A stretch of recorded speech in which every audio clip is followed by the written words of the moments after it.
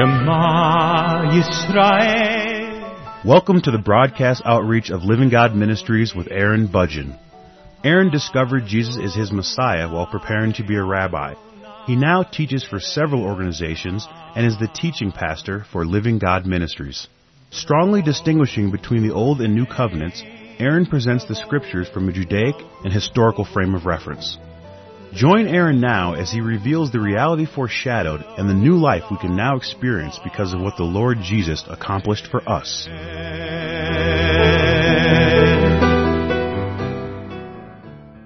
I'm presenting a verse-by-verse study through the Gospel of John, and this is the 110th program in this series. In the previous message, I was in the Gospel of John, chapter 17, verse 14. This is the Lord's Prayer. It's the Lord's Prayer in the sense that He is praying to His God at the end of His ministry. He is living as a man, even though He is God manifested in the flesh. And in the previous message, in verse 14, Jesus said, I have given them your word, and the world has hated them because they are not of the world, just as I am not of the world. And in the previous message, I explained that the way that a person comes out of the world is through believing the truth. Our God has initiated a relationship with people by expressing the truth of Himself, and of course the truth of us as well. And through expressing the truth, making that known, through exposing that, and in this case, this was His ministry, the ministry of the Lord Jesus, was to expose the truth of God. And when He did this, people were confronted with the truth, and people made a decision, and they still make decisions today. People make decisions with regards to whether or not they are going to believe what God has said. This is a decision. When people decide not to believe what God has said, it's usually because they are concerned about the consequences that they will have to endure if they do believe or if they embrace that truth in their lives, knowing that this is something that has been said by God Himself. People in general know that it is the truth. It is an intentional rejection of the truth. It is a decision to live in the denial of reality. And in the previous programs, I explained that one of the ways to describe these kinds of people is to describe them as being irresponsible. That this is one way that we can divide people up in humanity between those who are irresponsible and those who are responsible. There are, of course, many ways, and this is just one approach that I'm using in presenting John chapter 17. The irresponsible are people who intentionally live in denial of reality. The way that they solve the problems of life is through lies, through deception, through manipulation, by trying to get someone else to solve the problems of life for them. This is a decision. And when a person decides to embrace the truth of God, these people will hate those who decide to embrace the truth of God. And the reason why is because if you decide to believe the truth that God has revealed, then you are going to, by default, expose those who live dishonestly in these different ways. Just your existence, your testimony, who you will become as a person, will be a person who will expose the dishonesty, the manipulations, the falsehoods of those kinds of people. And they will hate you for it. There is no way around this. Then there's the other group of people that I described who are the responsible. You can consider the irresponsible and then the responsible kinds of people. Well, the responsible kinds of people, they may live honestly, they may live with integrity, they may decide to solve the problems of life appropriately, but that doesn't necessarily mean that they are going to embrace the truth of God either. They will have their own kinds of obstacles. And if they decide that they are going to reject the truth of the Lord Jesus, reject the truth of the living God, even though they may live as very good people, and in fact you could probably find many people who reject the Lord Jesus, who reject the gospel, reject the living God, you may find them to be people of greater integrity than others who are Christians who say that they believe in God.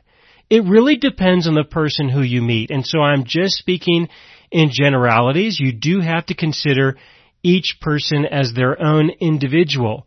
But the responsible kind of person will hate you also. They will hate you because you will expose that they have rejected the living God. They will therefore hate you for similar reasons that an irresponsible kind of person would hate you for. But then with the responsible kind of person who will assume personal responsibility for themselves, in general, these are people who are candidates to embrace the truth of God because they will embrace the fact that they are sinful and they have a need for forgiveness, whereas an irresponsible person would just totally deny that. They may embrace religion to some extent, but it will be part of their life of deception and manipulation. It won't be an honest recognition of the existence of God. It will be a dishonest recognition. But for the responsible person, in general, they can have an honest recognition of the existence of God. They will recognize their need for forgiveness. They will embrace the forgiveness of God. However, these are people who will often embrace the Old Covenant or a derivation of the Old Covenant, or they will even embrace the way that Jesus described the Old Covenant, which was what he taught during his ministry. What happens is that these people become very religious, and they will compare themselves with the irresponsible kinds of people and the non-religious, and they will hate those people, but they will hate you also if you embrace the New Covenant, because you will expose the fact that they are not as perfect as God, they are not holy, they are not sanctified as they claim to be, that they still do not meet the standards of perfection as God defined what would be required in the Old Covenant and as Jesus expressed during his ministry. As an example, with the Sermon on the Mount, your righteousness must exceed that of the scribes and the Pharisees, and he gave several examples to include saying you must be as perfect as God or you will in no way enter the kingdom of heaven. But there are religious people who will still believe that, well, if you get close to it, then that's good enough. Or if you can compare yourself with enough other people who are not as good as you are, who do not obey as well as you do, who do not repent as often as you do, as long as you can find someone to compare yourself with, then supposedly that makes it okay, or close enough, or good enough. Well, those who know the New Covenant know better, and we will expose, just by our existence, just by our beliefs, just by the way that we live, by the way that we communicate as well, we will expose the falsehoods of these beliefs, and these people will hate you as well. So the world is composed of people who reject God, and it also has people in it who accept God, but they do not embrace the New Covenant. And we become separated from the world when we embrace the New Covenant and believe the truth of our God. Now, Jesus was referring to his disciples. He was praying about his disciples. And he was concerned about how the people would relate to the disciples. But if you follow through with what happened, as was recorded in the book of Acts, you will discover that sure, things started out a little rough, and the people did not like the disciples so much. They did not like the people who believed in Jesus as the Messiah and who proclaimed that Jesus was resurrected. And so there was a period of time of persecution. There was a period of time of hatred. But if you keep reading, you discover that over the years, this hatred kind of disappeared. Consider, for example, Acts chapter 21. Acts chapter 21, beginning in verse 18. This was when the Apostle Paul returned to Jerusalem for the last time. When he went to Jerusalem, the believers, the people who believed in Jesus as the Messiah, met with him and yet they did not really embrace the new covenant, not as he described it. Beginning in Acts chapter 21 verse 18, it says, "On the following day Paul went in with us to James, and all the elders were present. When he had greeted them, he told in detail those things which God had done among the Gentiles through his ministry. And when they heard it, they glorified the Lord and said to him, 'You see, brother, how many myriads of Jews there are who have believed, and they are all zealous for the law.'" Look at that in verse 20, if you have your Bible open. In verse 20, Acts chapter 21, verse 20, "And when they heard it, they glorified the Lord." Yeah, they glorified the Lord about the testimony of what the Apostle Paul shared. But then that was it. And what kind of glory in the Lord was that really? They glorified the Lord? Did they glorify Him in the sense of, did they really know Him? Did they really understand? What really was that about? Well, if you keep reading, you can see that the way that they relate to Paul is as if he said nothing. It is as if he did nothing. It is as if he is nothing. That what he says, that what he believes, that what he reveals is false. Because what they say afterwards is contrary to what he was doing. They said to him, "You see, brother, how many myriads of Jews there are who have believed, and they are all zealous for the law?" That is definitely not what Paul was teaching. You do not believe in Jesus and be saved and be born again by the Holy Spirit so that you can be zealous for the law. You are saved from the law. This is what forgiveness accomplished. It's part of what forgiveness accomplished. It accomplished freedom from the law. The law demanded obedience or death. Jesus died on our behalf. That was the part of forgiveness that set us free from the Mosaic law so that we could live in another way of life. And the other way of life has to do with discovering the inheritance that we have received as a child of God, and we live with the inheritance that we have in Christ. We live with what we have been given. Living by the law has to do with obedience to the commandments of God such that you may be blessed by God. It has to do with living so that you can get from God. Repent and obey, and you will receive something from God when you succeed. And if you don't, well, you could be at risk of being cursed. That's living by the law. This is what they were zealous for. Well, the new covenant has nothing to do with that at all. It has to do with living with what you have already been given because of what He has done. In the law, you do so that He may give to you. In the new covenant, He gives to you so that you may do.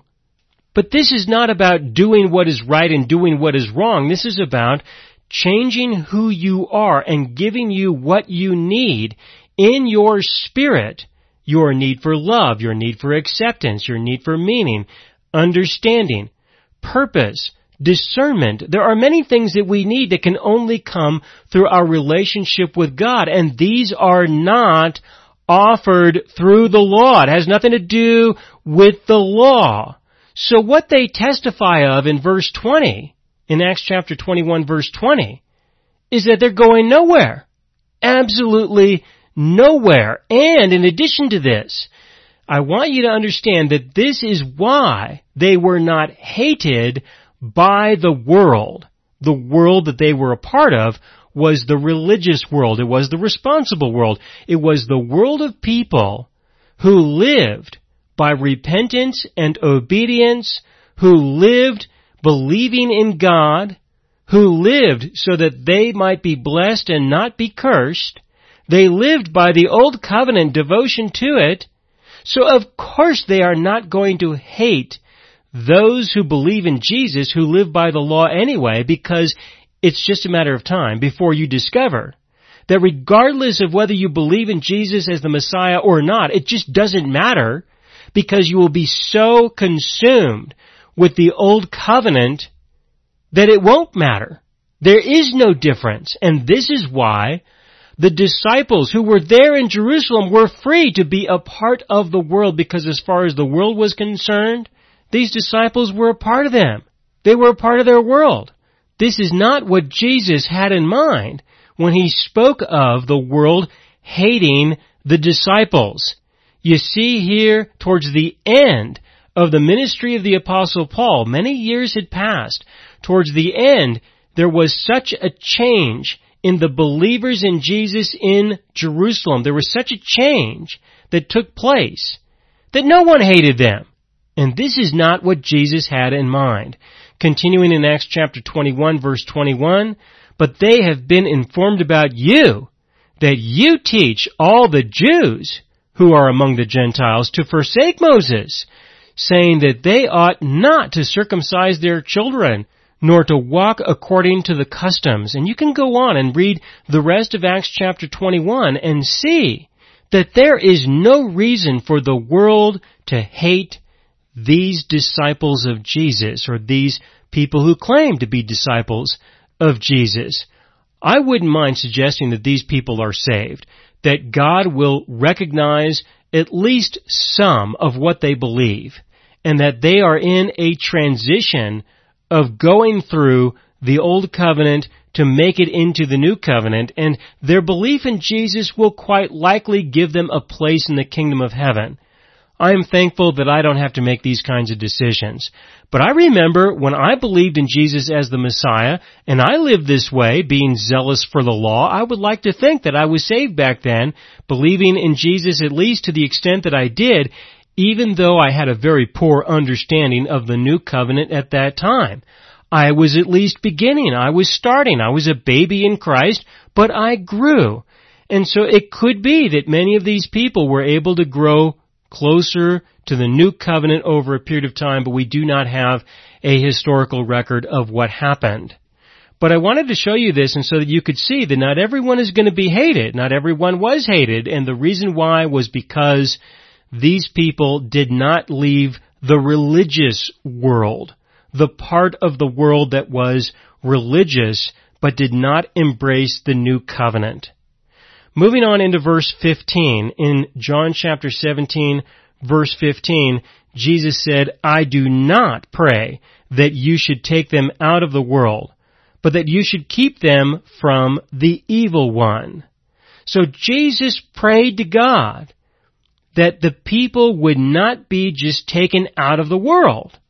I've encountered a lot of people who say that they believe in Jesus who are just waiting for God to take them out of the world. They pray for that. I pray for death. I pray for the rapture. I pray to come out of this world. Not even Jesus did that. He prayed the exact opposite. He prayed that we might be in the world, that we might stay in the world. This is the first half of verse 15. The other half of verse 15 has to do with keeping us from the evil one. That's something else. I will talk about that in just a moment. But with regards to being in the world, this is a big deal. For us to be in the world is what our God wants. He wants us to be separated from the world in the context that we believe the truth, but He wants us to stay in the world. There are many wonderful things, many good things that result from us being in the world. Now, I understand that there's a lot of suffering.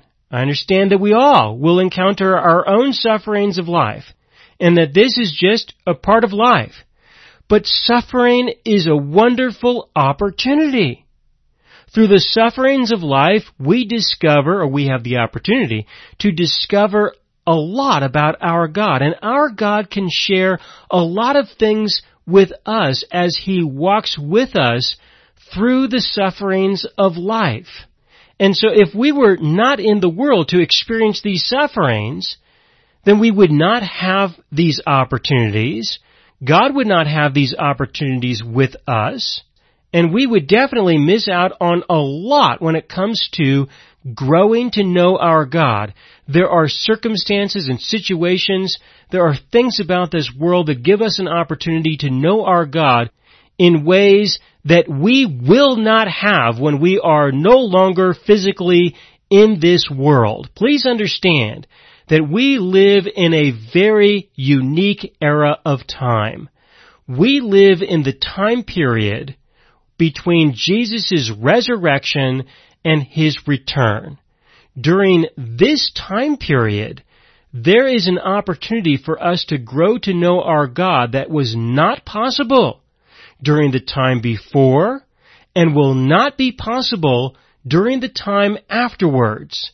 So whoever God gets during this time period between the resurrection and His return, whoever He gets, however well we are able to grow and mature, we become a unique tribe of God within the kingdom of heaven, a unique tribe of people, and there will only be so many, but we live in this time period where we have the opportunities to be a unique person in comparison with all those before and all those who may be after.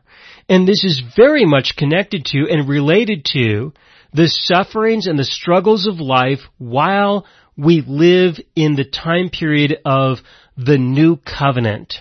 Now, Jesus will also go on to explain that another part of this is that we might be able to reach out to the people who are still in the world.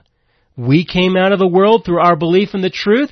There are others who may be able to come out of the world who may believe in the truth as well.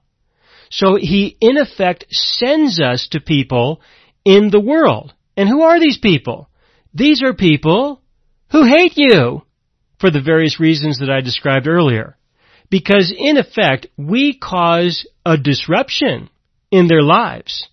By presenting the truth, we cause a disruption in the fantasies that people want to live by. And we cause discomfort in their lives. But you know what? The world will cause discomfort in their lives as well. Other people who definitely reject God will cause disruptions in their lives. They will experience great discomfort in their lives. Some people will experience this more often than others, but either way, people are going to experience these moments of discomfort, these moments of disruptions, and in general, when people come to a point in their lives when life has changed so much for them that they have to redefine their lives, it is at this time when, for the most part, people are more open to considering the things of God. And even though they may have hated you, even though they may have caused you a lot of discomfort, these are moments when they might be willing to receive what you have had to say to them before, or what you may say to them at the time when these changes take place. Because yes, what you believe, what you live by, the reality that you're going to testify of, may be uncomfortable. It may cause a disruption, but if it is less disruptive, if it is less uncomfortable than what is going on in their lives in the world, they may very well consider embracing the things of God. This is a common transition that many people make when they finally decide to surrender to the new covenant. And our God leaves us in the world so that we may be participants in the work that He is doing, such that there are people who might believe during these times and be saved. So for our part, we are to discover our God, know our God. We are to experience the peace and the joy that He gives to us. We are to know and understand the inheritance that we have received in Christ. We are to let that be an integral part of our lives, and our testimony should grow and become more refined the more mature we become in our relationship with our God, so that when these opportunities present themselves, we are prepared to be able to testify of the truth, testify of the living God as a person, answer questions that people will have in a true and productive way, and help people move forward in the direction that they need to go so that they also may be saved, may come out of the world, and experience what you are able to testify of if you have, in fact, been growing in Christ through the new covenant. Now, the other half of verse 15 is about keeping us from the evil one. And I am out of time in this program, and so I will have to continue in the next program. Thank you for listening. This is the 110th program in the verse-by-verse study through the Gospel of John. In this program, I was in the Gospel of John, chapter 17, verses 14 and 15. I spent a little bit more time speaking about the issues related in verse 14 with regards to the people in the world hating you and why they would. Not just the people who reject God and reject Jesus, but there will be people who do believe in God and do believe in Jesus to an extent, who will hate you also, and it's because they still live by the law. They still live by the old covenant. And if you grow in your understanding of the new covenant, you will know a different way of life, which is living by your inheritance in Christ. In verse 15, I spoke about Jesus praying that we not be taken out of the world. And in this program, I explained a few reasons why that would be good for us to remain in the world as long as we are able. And I will continue in the next program.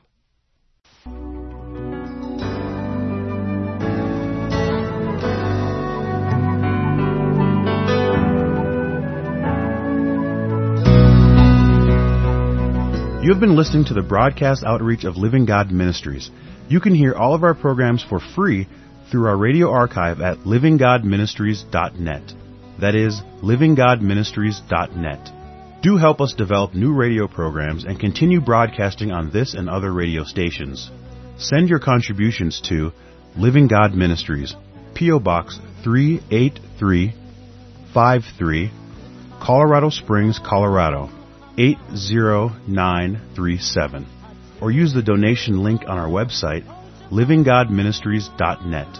That is, livinggodministries.net.